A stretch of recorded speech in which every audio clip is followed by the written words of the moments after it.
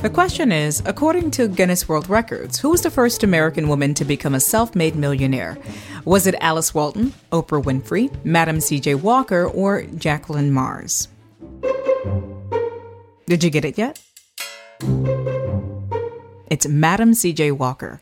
Born in 1867 with the name Sarah Breedlove, Walker started her own company while in her 20s, launching a line of hair care products for African-American women.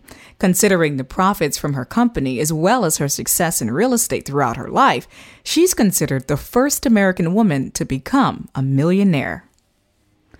Murray, the one thing that Black women know about is hair care and hair care products. Let's talk Madam C.J. Walker, the woman who made a fortune in the business.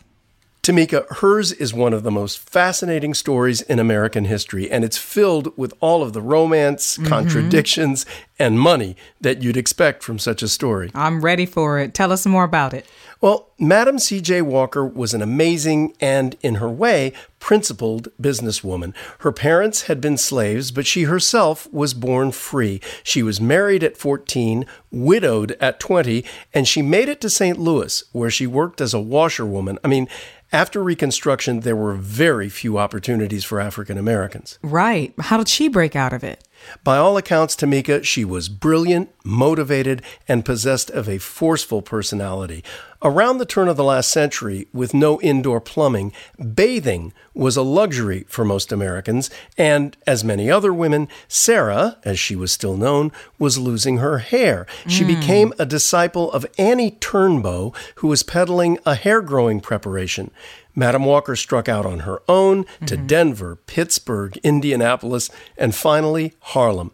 And by emphasizing hygiene and her many cosmetics products, she soon had a manufacturing and distribution empire. I imagine that forceful personality was what helped. You bet. She was a marketing genius, and she recruited some 40,000 Walker agents, as they were known, to sell her products door to door.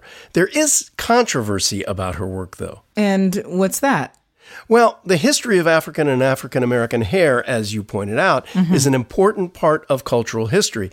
And many of Madam Walker's products, including the hot comb, which she perfected, were designed to straighten the hair. So the question is, was she selling a white ideal of women's beauty? On the other hand, she always emphasized Black pride. That's right. So, as the historian Henry Louis Gates says, whether it stimulated emulation or empowerment was the debate, and in many ways, it still is. Yeah, Black hair is still controversial in many ways. But what about her business success? That's something there's no debate about. She was a Black woman who made a fortune during the depths of Jim Crow discrimination, and she was dedicated to improving the lot of her fellow African Americans. She was a great philanthropist. She gave generously to Black causes, particularly concentrating on Black women. There's a TV series based on her life starring Octavia Spencer called Self-Made, and we have a link on our website to a Smithsonian Institution page with some of her artifacts and a portrait of Madam Walker. An extraordinary woman indeed. Thanks for that, Murray. You're welcome, Tamika. Well, that's it for now. I'm Tamika Smith. And I'm Murray Horwitz.